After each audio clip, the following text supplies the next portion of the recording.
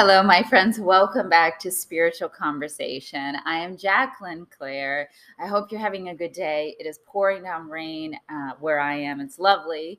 If you hear thunder or the whimper of a dog, that's what's going on. So, today I want to talk about something I've been yearning to speak about for quite a while, and I call it the myth of aspirational living. Basically, that if your life is Instagram worthy, then that means you are doing something right spiritually. And I hope that you are, and I hope that you have both, and I hope that your kitchen is clean and your children are clean and everything is perfect and your nails are did. But that's not always the case. And I think it's very dangerous to assign spiritual success to worldly success. And this happens both in what we perceive in other people and also what we ascribe to ourselves. And the first time this really hit me, it was when a TV show was being made in Austin. And I worked at a coffee shop, and one of the stars of the show came into the coffee shop, and I was happy to see this person. And I asked this person, like, what's the secret, because you're having the life that I want. You're the star of the show, and I'm here working at Starbucks. Give me some insight. And this person said something about being right with the Lord. And on the one hand, I thought it was very, very sweet.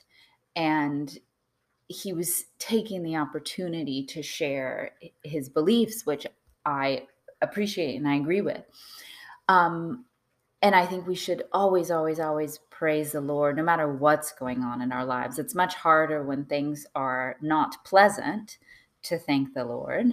And when things are pleasant, the rain and the doggy and my wonderful aspects of my life, like, we should always praise God, but not mistake that which is given by grace as from merit. Like, there was something in the structure of that one conversation where it felt as if because he was right with the Lord, that's why he was the lead in a show. Which the reverse of that logic would be, I was not right with the Lord. That's why I was working in a coffee shop. And somebody who was experiencing a tragedy, their child passed away, then they're not right with the Lord. That sort of skewed logic. And again, we can always praise for what is blessed, but not mistake it for necessarily doing something right with our lives. I can tell I'm struggling with this because I feel like I'm on sacred ground a little bit, because it can be a measure of things that are right, or if you see someone who's like married and has a beautiful family, and it sparks a sense of yearning in you, like, that's right, that's what I want. That's a beautiful thing to aim for. Like, let that be your guide, but just don't mistake either the having or the lack thereof as a sign of your spiritual health or your relationship with God, or whether God is in your life. And we're particularly inundated with these sort of messages and images nowadays because we're swimming in social media and lifestyle blogs. It isn't just like TV shows and Hollywood movies. Now it's just thousands and thousands and thousands of people who have like great photos and share tips and tricks on parenting and spirituality and fitness and everything. And it can be very overwhelming that if we don't make a certain kind of amount of money or have a certain sort of body shape or a certain structure to our lives, that something is missing. And in fact, here's my point. Very often it is the opposite. The people who have lived the most courageous and valiant and meaningful lives have had very, very hard existences. And imagine if we applied this aspirational living, Instagram worthy logic to the lives of the manifestations of God. When Jesus was being marched to the cross and nailed on there, would that have been an Instagram post that you would have wanted to emulate. And when Baha'u'llah was in the Siyachal with a 100-pound chain around his neck and his back was being permanently distorted, if we use this sort of logic of aspirational living, we'd be like, yeah, how's that going? How's it going for you, standing up for the oneness of mankind and the oneness of God? How's it going for you living by your mission and living by your calling? It looks like it's not going very well, and it looks like that's not something that we would want to emulate. So we're not gonna follow your 10-step blog post or whatever it is. So just think about that. Like, maybe the most beautiful thing you could do and the most successful thing you could do in the eyes of God would not lead you to a path of something you could brag about on social media. You might suffer loss of friendships. You may have to you might have to get a new job or suffer a pay cut. You might say things that are offensive to people. You may lose a lot on the path to innovation to finally get something right. So just keep that in mind, that sort of smarmy, like, how's that going? If things don't look right in your life in the way you want them to, remember that it didn't look that way for the manifestations of God and for the saints who have been martyred and imprisoned and persecuted. So let your attractions guide you. Be grateful for everything that you have, and just remember that everything God does is good, and to thank for our blessings as well as our challenges. And I want to lead you with this incredibly thought-provoking prayer from the Bab.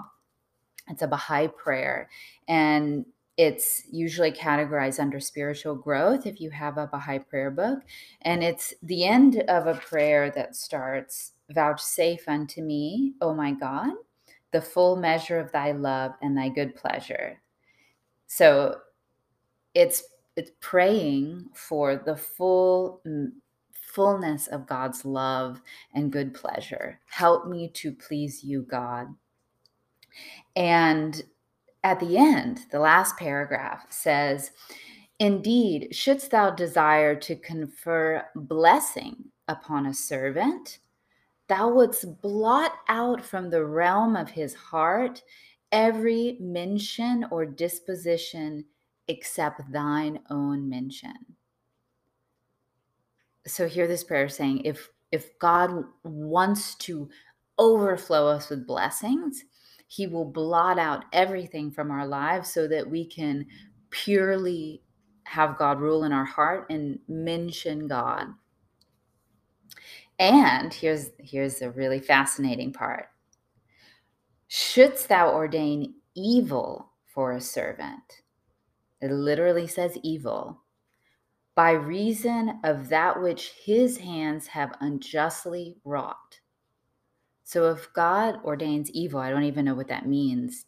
Do you? Like, if it implies some sort of punishment, right?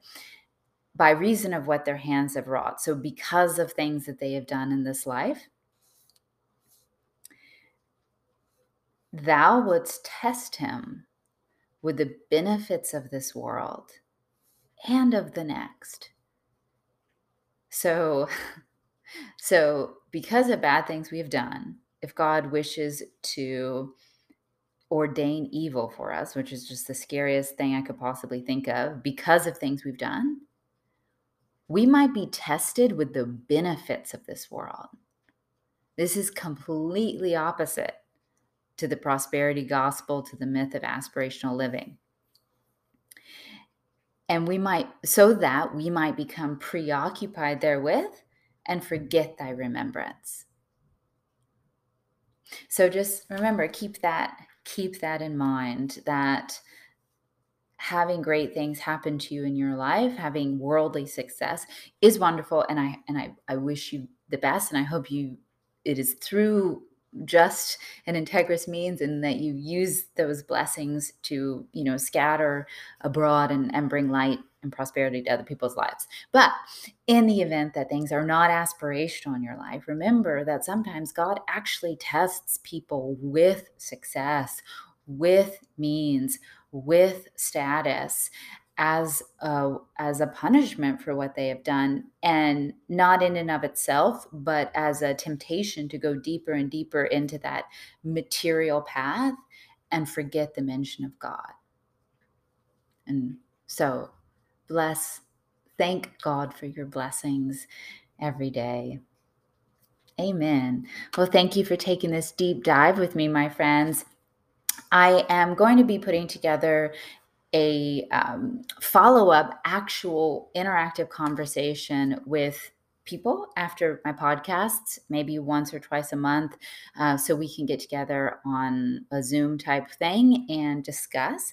So if you are interested in being informed of when these happen, again, we're starting out experimentally, and we'll just see if it turns into something. Feel free to drop me a message.